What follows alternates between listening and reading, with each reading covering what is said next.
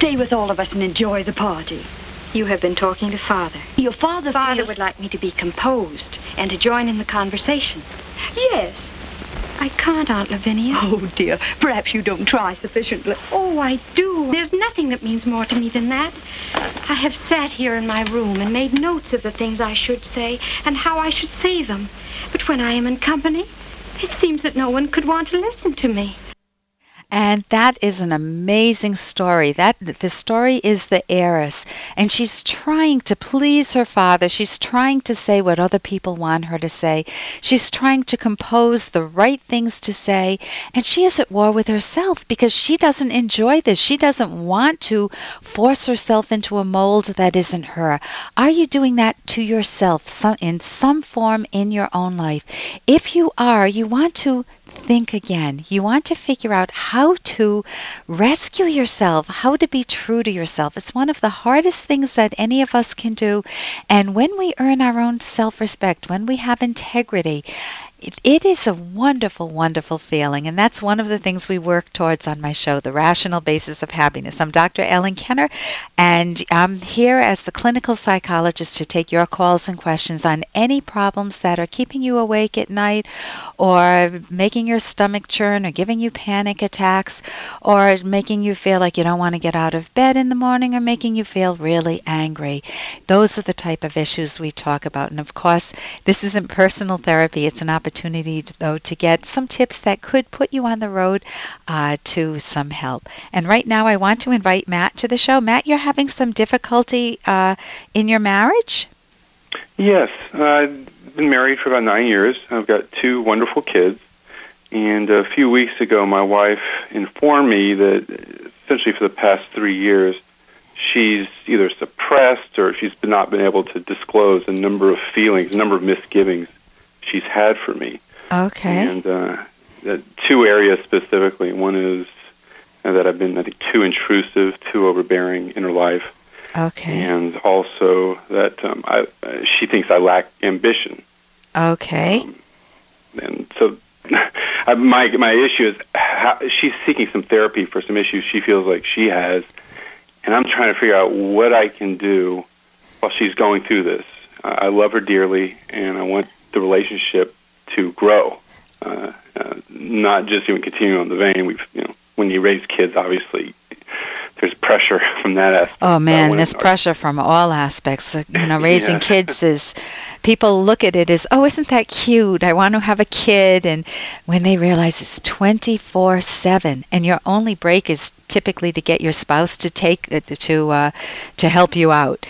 That's right. So, okay, so what you're saying is, what can I do?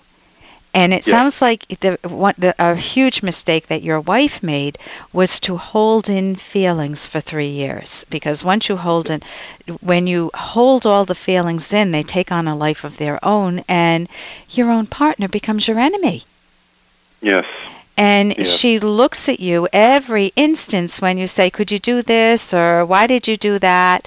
You become too overbearing, and then her mind's going to collect instances when you're overbearing, and maybe she's not as tuned into instances when you were more gentle. Now, there may be some truth in that. Is there some truth that you were too overbearing, her first complaint? Yes, there is. Part of it, I think, had to do with, for years she thought she wasn't as pretty as she is. Yeah. And I remember when we first started dating and started marrying, after we got married, and we'd go to the store and I'd pick out some clothes which showed off her body, and she has a wonderful body, and she has over the years realized, her beauty. But over time, I think she viewed my taking an interest in her fashion as, I think, kind of cutting into her independence. Yeah. And, I viewed it, my motivation was to flatter her, and I probably went overboard. Okay, it's typically, from a guy's point of view, I may not be speaking for you, but typically what I hear is that it's not only to flatter her, but it's to get turned on, to feel it's a win-win situation if the woman feels in the mood, but if she doesn't feel in the mood, you just become another chore on her to-do list. If she wears the sexy clothes, then it's going to have a wonderful effect on you from your vantage point, but not from hers. and it undermines sex. So clothes become they're not such a neutral choice, even if they're well-meaning. So the key is to have that type of a conversation and to openly listen to her without a lot of yes buts, but tell me more, and how else did you feel, and when else did you feel this, and let her start to get out that 3 years worth of pain that she's held. Now beware, you definitely need to put on a seatbelt. Mm-hmm. Yes, it's already happened. Because, and you need to put a very sweet Band-Aid over your mouth, and because it is so easy to jump in with the yes, but you don't understand. No, I wasn't doing it. No, you don't. You got me all wrong. We want to defend ourselves, but we're in a much more powerful position if we actively listen to what our partner says. So if I understand it, like my husband at one point several years back told me that I just seem to have become more nagging towards him. And the painful truth was that it rang true to me. It was a real awakening for me. And so I listened to him. I said, could you give me some examples of it? And then I started catching my own examples. It's like, oh my God, I just told you, couldn't you have parked a little bit further away from that other car? It'd be easier for me to open the door. And I thought, I'm nagging him. Did I really need to say that? I can get out. And so one of the ways you can look at marriage is as an opportunity for two people to grow together. I grew tremendously by learning about that character trait in myself that I didn't love. And you can do that for yourself too. If you've been too overbearing, listen to her and learn and use it selfishly to change something in yourself that makes yourself a better partner for your wife or anyone, but assuming you're staying married, for your wife. Yeah.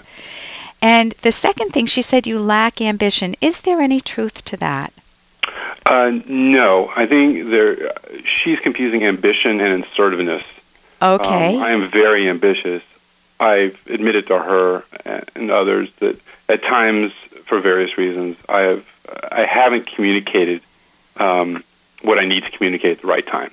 Okay. Can you give me a safe example? We don't have to go into sex here, but a safe... with respect to my professional career, okay. Given that I've had two kids and they're both very young, yeah. I've kind of weighed the context of whether I should approach the company about monetary issues or responsibility issues. Yeah. I work from home, and that's been a blessing and a burden. Yeah. I'm in a position now to work outside, but I've kind of held back some positions I should have taken probably, and that's frustrated my wife because she sees me kind of mired down in the mud rather than advancing my career.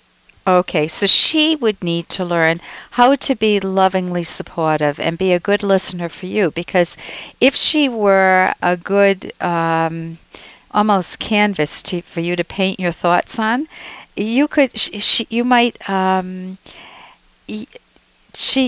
hear, or she might hear you say, I'm afraid to take this job because I want to be around for the kids and to help you out, and yet I'd also like to take this job. And she would just be there to help you think it through without her doing the thinking for you. That's another area of listening skills that can help a partner. I know a lot of times when I've come in and said to my husband, well, what do you think I should do? And part of me wants him to tell me what to do. And another part of me just loves the way he handles it. And both of us have learned this skill over time. We didn't have this when we first got married.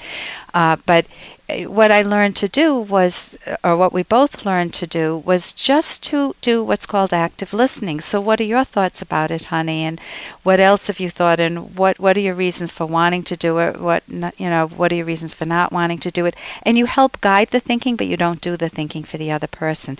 So listen, I hope that helps. You can get my book, The Selfish Path to Romance, How to Love with Passion and Reason, because we talk about conflict resolution. We talk about how to keep a marriage going over many years, which is what you're trying to do. So thank you so very much for the call, Matt, and I wish you the best. Thank you very much. I appreciate it. I need to feel important. Instead, I'm living in the shadows of her life. Her family and friends are everything. I feel invisible. I thought my husband's love would be enough to help him get over my affairs. Why can't he just forgive and forget? What does he think he is? Perfect? He's so selfish. How many lose themselves in a romantic relationship, feeling unimportant, taken for granted? Or perhaps they lie or cheat and think their partner should forgive and forget. I am Dr. Ellen Kenner, clinical psychologist and co-author with Dr. Edwin Locke of the Romance Guidebook, The Selfish Path to Romance. Provocative title? I know. By selfish, we mean the self-valuing, self-nurturing way to romance. You never want to lose yourself in a relationship. You want to create a win-win partnership to value your own and each other's goals and dreams. Discovering how to be true to yourself in a romantic partnership is learnable and key to romantic happiness. Check out our book with its daring title, The Selfish Path to Romance, at Amazon or selfishromance.com.